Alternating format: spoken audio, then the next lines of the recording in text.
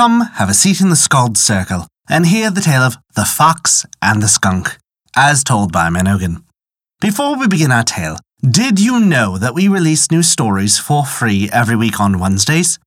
Be certain to subscribe to us on Apple Podcasts, Google Play Music, Spotify, Podbean, or whatever your favourite podcast app is.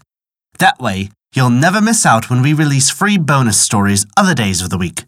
Never forget, visit theskaldscircle.com to stay up to date with all of our current happenings, and to also visit our story archive, sorted by origin and region. Now then, this begins the tale of the Fox and the Skunk.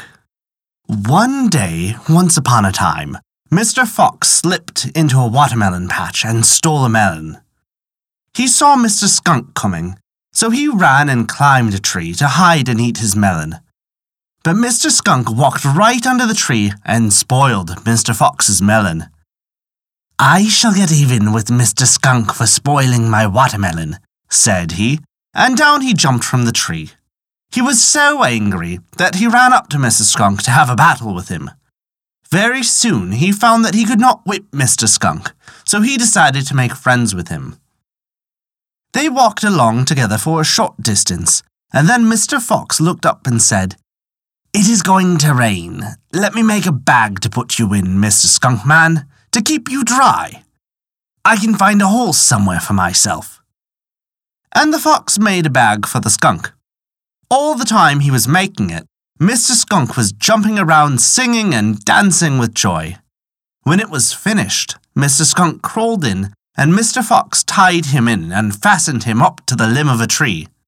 Then the fox picked up a handful of pebbles and threw them over the bag to make the skunk think that it was raining. He took another handful of pebbles, then a handful of larger rocks, and then still larger rocks, until he threw big rocks that hurt Mr. Skunk. "Ouch!" he cried. But Mr. Fox threw bigger and bigger rocks until he had bruised Mr. Skunk all over. Then he left him to get out the best way he could. "Now," said Mr. Fox, "I can have all of the watermelons I want, and there is no one to spoil them." And he trotted off for another melon. But while Mr. Fox was selecting his watermelon, an Indian boy who owned the patch came along and pierced him with an arrow. And to this very day, Mr. Fox carries the scar from the arrow in his right front shoulder. And that is the story of the Fox and the Skunk. Thank you for listening to our story.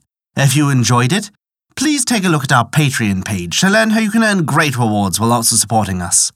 We appreciate even the smallest of contributions, as they allow us to continue to release new stories every week for free on Wednesdays, and also provide bonus stories for your listening pleasure.